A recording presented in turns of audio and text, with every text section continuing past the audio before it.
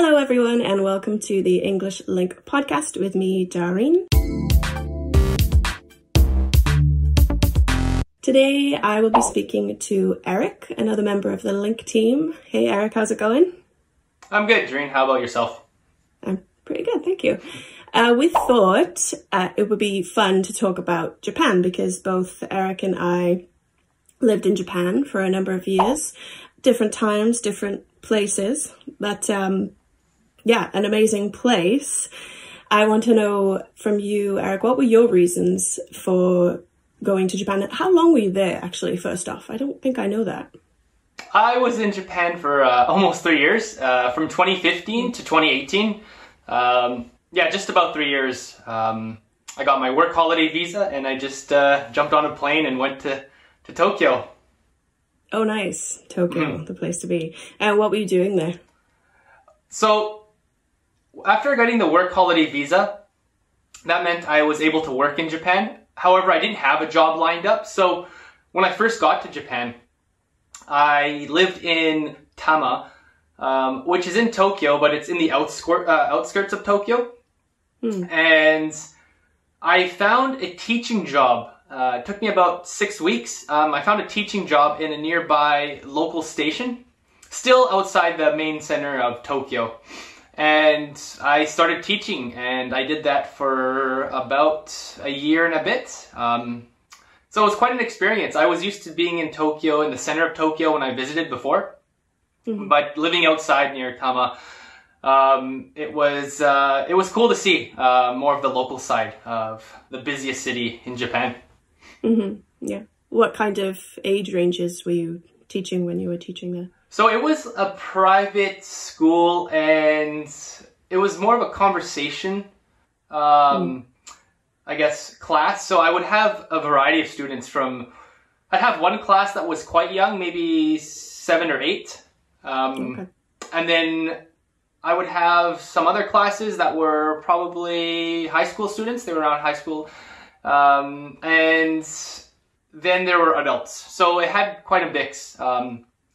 But for the most part, I would say half of it was kind of like a classroom setting. The other half was just conversation. Just one-on-one. Right. So like an eikaiwa type.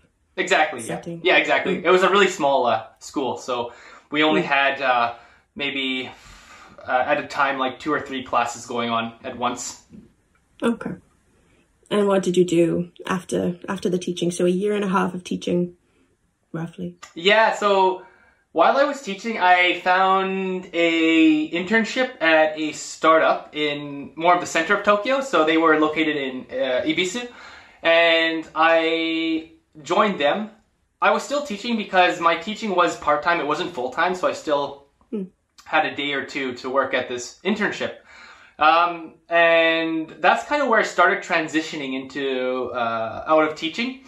And I did that internship and taught for probably about a year. And then after that, I was able to find a full-time job at a design company in Shibuya. And wow. Yeah, it was pretty cool. It was short-lived. I mean, I only lasted 4 months. Not because of my bad report. No, I didn't get fired or anything. I don't think. But I got super lucky because it was what happened was I was hired to do help with the content of a project that this company was working on.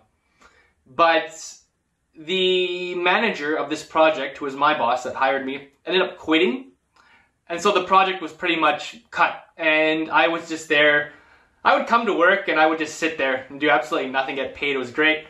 I mean, in Japan, you can't really get fired. What they try and do is, well, they didn't do this to me, but there's stories that people try, or companies will isolate you until you probably find something new or just can't take it anymore. I don't know. It's kind of an interesting. Terrible. Yeah, it's kind of you can read about it online, but for me, in my case, it wasn't anything like that. I just had nothing to do. I would come to work, but this was actually 3 months in, so I was doing work for the first 3 months. The last month when I was just didn't have a project to do. I was looking for a new job. And I got really lucky and I found a job fairly quickly, full-time at a startup that created the Elite Translator device, which is a hardware product. And yeah, within a few weeks, I got out of the previous company and jumped into the new company full-time. So yeah, the transition was quite, it wasn't so bad. I was kind of lucky that I just kept looking every day to find a new job. So that's interesting. You did the teaching thing, which is what a lot of foreigners do when they go to Japan, and then you moved into tech. I don't know.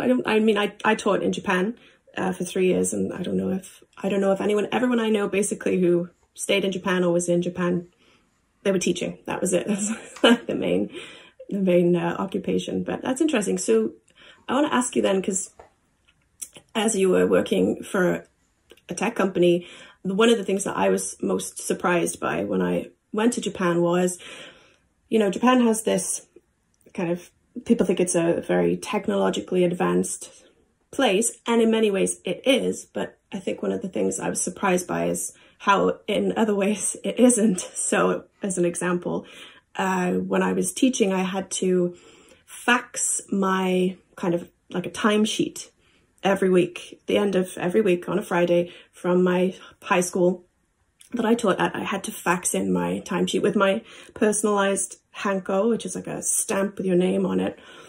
And that blew me away that I'd never faxed before. So I had to learn how to use a fax machine. I thought nobody used fax machines anymore, but they're quite widespread in Japan. I don't know about now. I left Japan in 2012. But what are some things that surprised you about Japan when you got there, when you work there? Yeah, the hanko, the stamp, was kind of interesting. I think they're trying to get rid of it. The government is. Really? Because it's in my opinion, it's just a major inconvenience in some sense. I mean, I think it's cool, but I also think that, it's okay. It's not bad. It's what it is. It's part of the culture, so... In terms of old technology, yeah, they use faxes.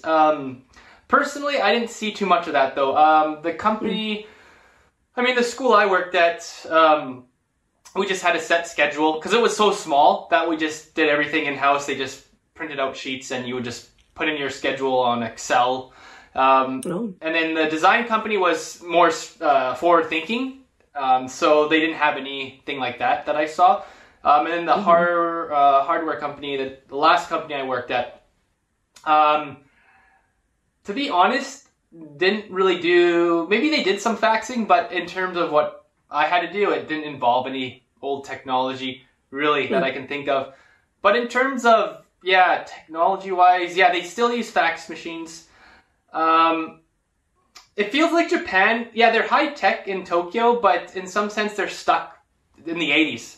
In some way, because they advanced so fast in the 80s during the bubble period that they kind of just, I think, stopped innovating in some sense. But maybe they don't really need to. I don't know. The trains are all excellent. Very true. But amazing. But I can't off the top of my head. I just thought Tokyo did things really conveniently. Like when you go to a restaurant, you don't have to sit down and place your order. You can put a punch in your order through a ticket machine in most fast food restaurants. That's really helpful. The Compass Pass, I forget the Suica, I think it's called. The card that you use to ride trains, that was convenient. You don't have to, you can just charge your card and you can just go and hop on. Yeah, but in terms of old technology, nothing really stood out so much. But I guess it just depends where you work. Yeah, for sure. How about the language then for you? Did you learn any Japanese before you went? Did you study while you were there? I know you're studying now on Link and doing really well.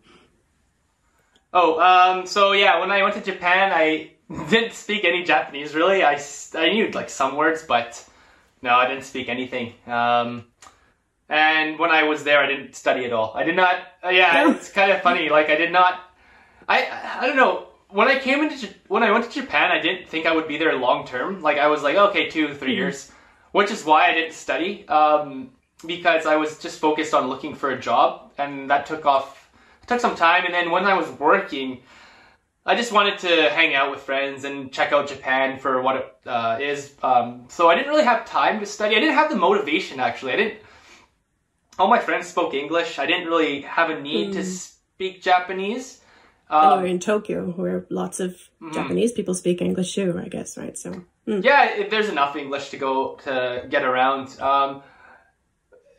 Just because, it was a short-term kind of goal. If I were to live there for, I don't know, 5+ years, I probably would have studied. But at the time, no, I didn't start studying until I joined Link, which is when I got back from Japan.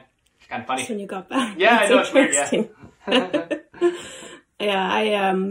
I didn't really study before I left for Japan, but then I did study while I was there. And then a bit when I got back, but not anymore. I really I never really got to a comfortable conversational level, but I can understand quite a bit, and I love the language. I think it is such a beautiful kind of melodic language. I love watching Japanese movies and TV shows still.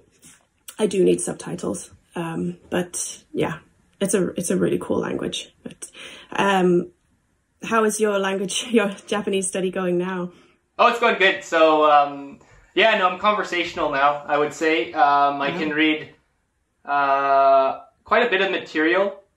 It's going to take me a long time to get comfortable, though. I think reading, I really want to get better at reading. It just takes time. I read podcasts, which is my favorite kind of content, because it feels like the person's talking to you. And you're learning a lot of everyday vocabulary. Novels. Okay, so I've read a couple novels.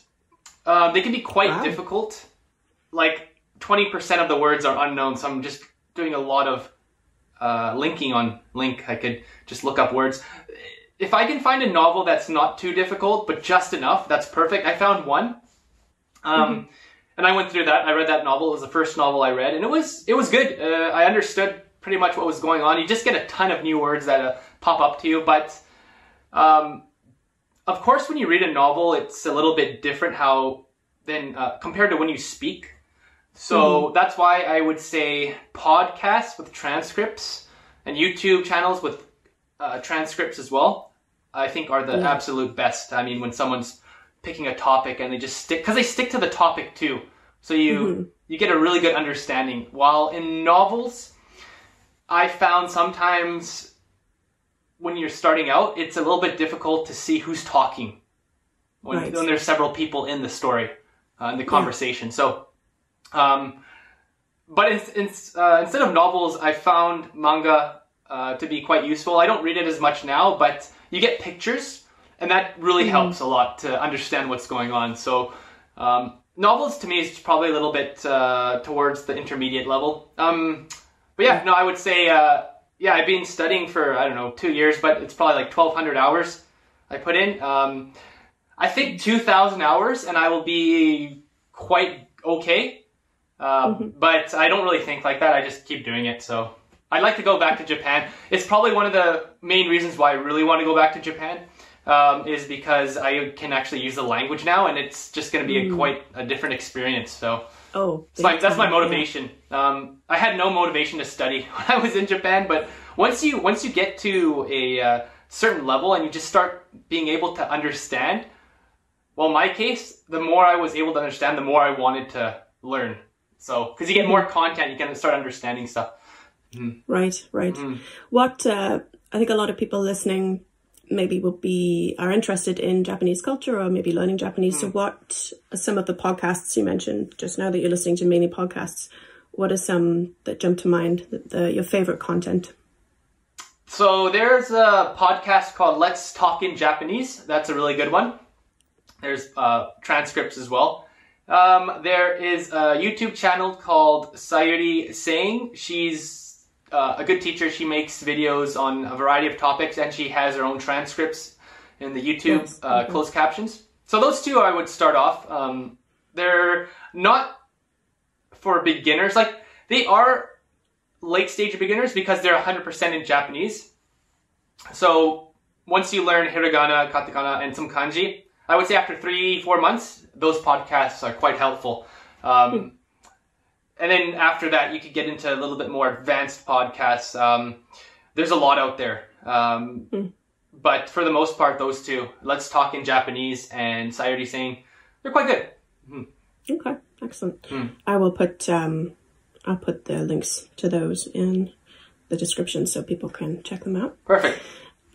So you've been away from Japan now. You left in 2018, did you say? Yes, I left in 2018. Okay, so I haven't been back since. Okay. So what are you missing most about Japan? The food's really good.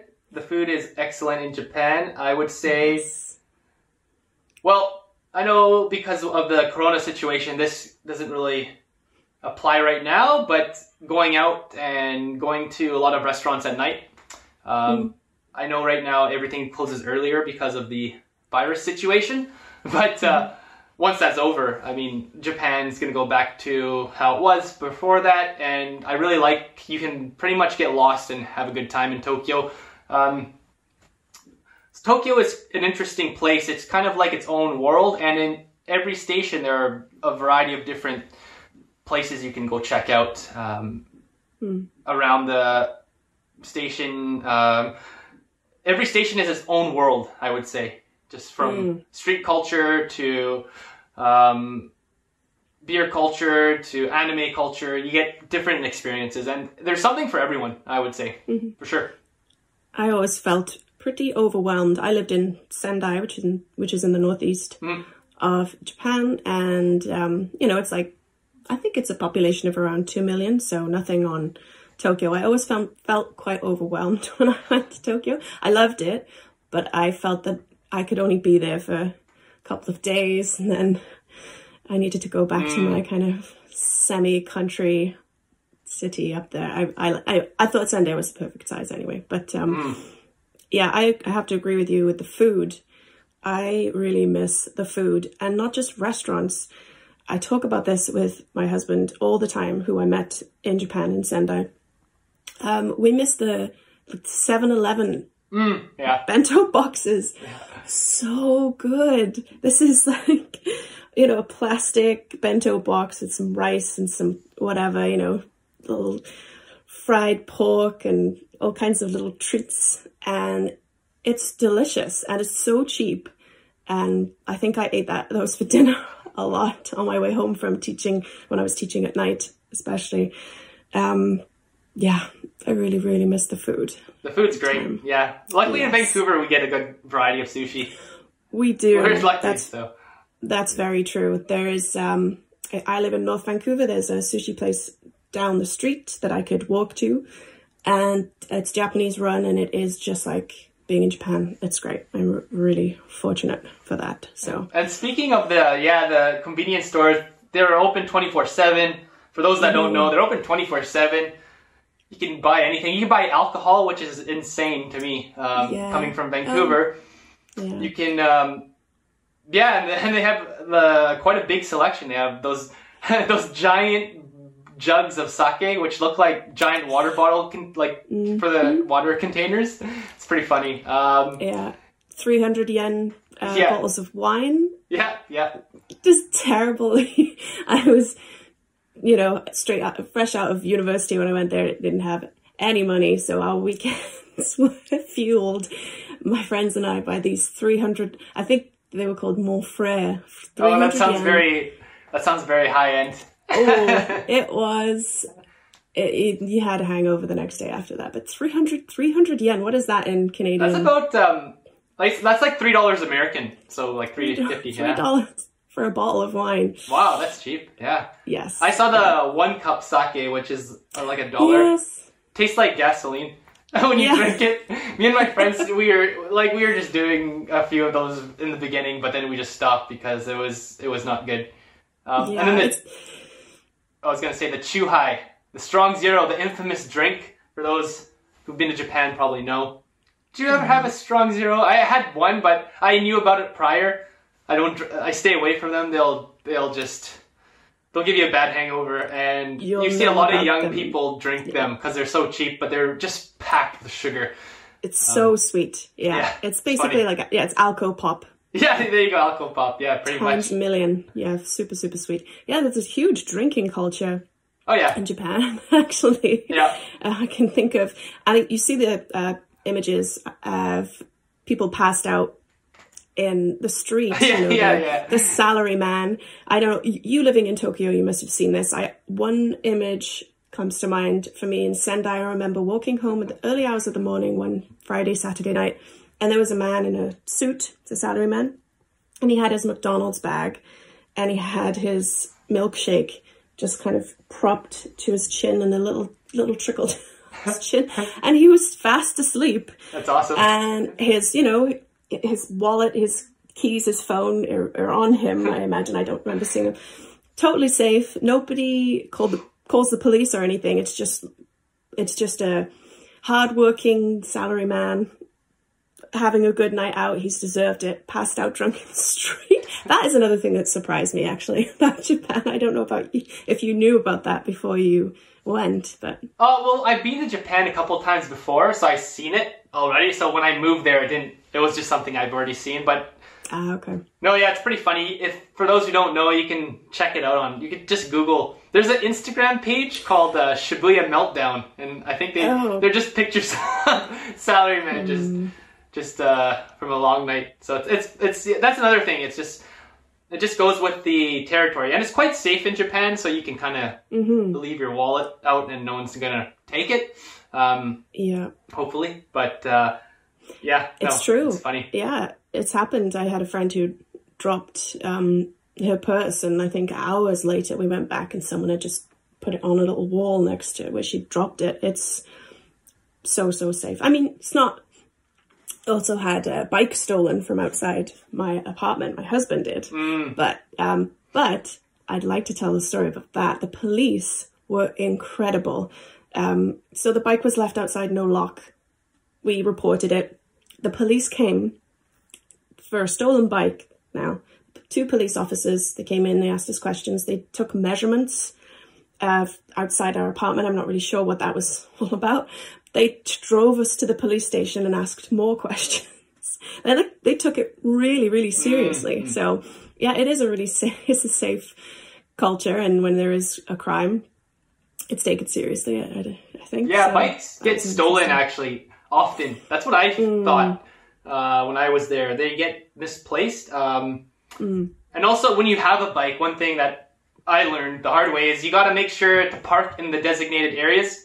My bike got, I guess, towed, you could say, so many times, and I had to go pay a fee, pick it up. I ended up realizing that by one of the stations where I would drop off my bike, there's underground parking just for bikes. So that's always something to look for. It's cheap, and you can leave it there overnight. But if you have a bike, just make sure you don't leave it on the street or anywhere for a long period of time. Otherwise, there's people that will come and just snatch it from you, and you'll have to find out. Yeah, then you'll have to find out where it is, and it's usually at a different station, and then you have to go and pick it up and pay about 6,000 yen. I think that's how much it costs. Ooh, yeah, I didn't know. That's quite expensive. It is, yeah, especially if you do it several times, like I did. Not fun. Yeah, I guess with so many bikes, because there are lots of bikes in the cities in Japan and just everywhere in Japan. Yeah, there have to be solid rules, otherwise it'll just be a mess.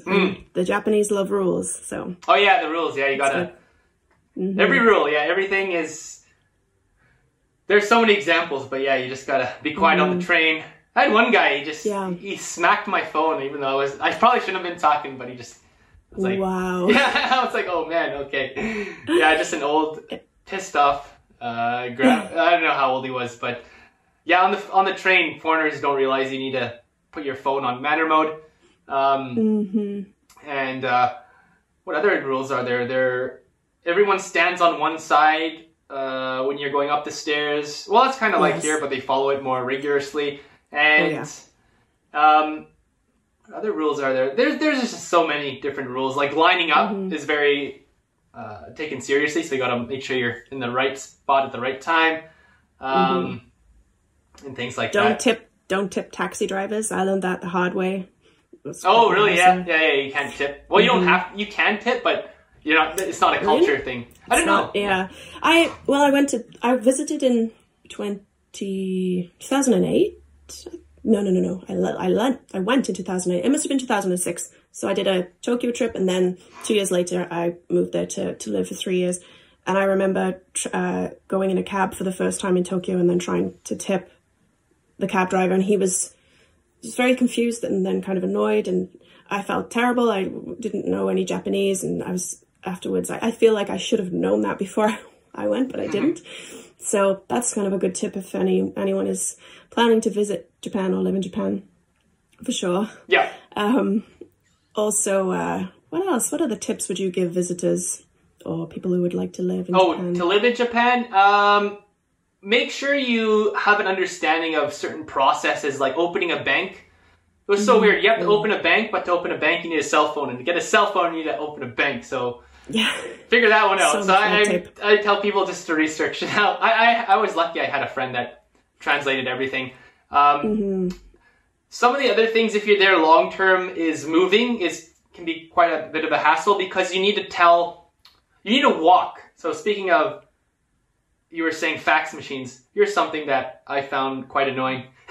Was you can't email the city to say you're moving to another city. You need to go there in person and fill out all these forms within 14 days. So you always have to go in person to do certain things. And even if you're moving from one place to another that's quite a ways away, I found you still had to go. So just make sure those things are something you've researched. Moving, changing jobs, health insurance. And I would say those are the kind of the things that I learned while there. I didn't really do much research. I just went once I got my visa. It worked out in the end, but if you don't have someone or you don't speak Japanese, I would say just look online. And also one other thing that it wasn't really a problem, it was just really annoying once I got back to figure out, was when you leave, well, in Canada, for instance, when you move to Japan, you need to declare to the CRA that you're not a resident anymore, and I never did that. So my taxes I had a lot of questions with taxes, but it was all fine in the end. Right. But I would just make sure prior to moving to Japan, if you're in Canada or whatever country, just let the tax agency, your government tax agency, know that you're going to be a resident in Japan.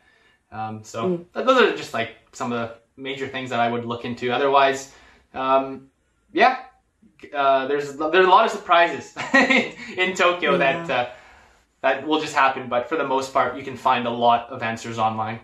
It's easy now. That's true. Yeah. That's true. Especially now, lots of blogs and podcasts and all kinds of things. So cool. Well, I think we could talk for a really long time on Japan. We have had lots of experiences, but we'll stop it there. And if anyone listening or watching, if you're watching on YouTube, has any fun stories from a visit to Japan, or if you lived there, please let us know in the comments. And also, if anyone has any tips on good content, as if you're learning Japanese, as Eric mentioned, some podcasts, maybe you have some good YouTube channels. It's always good to share the content, so you can pop that in the description as well. Thank you very much, Eric. Thank you. It was great talking to you. Bye-bye.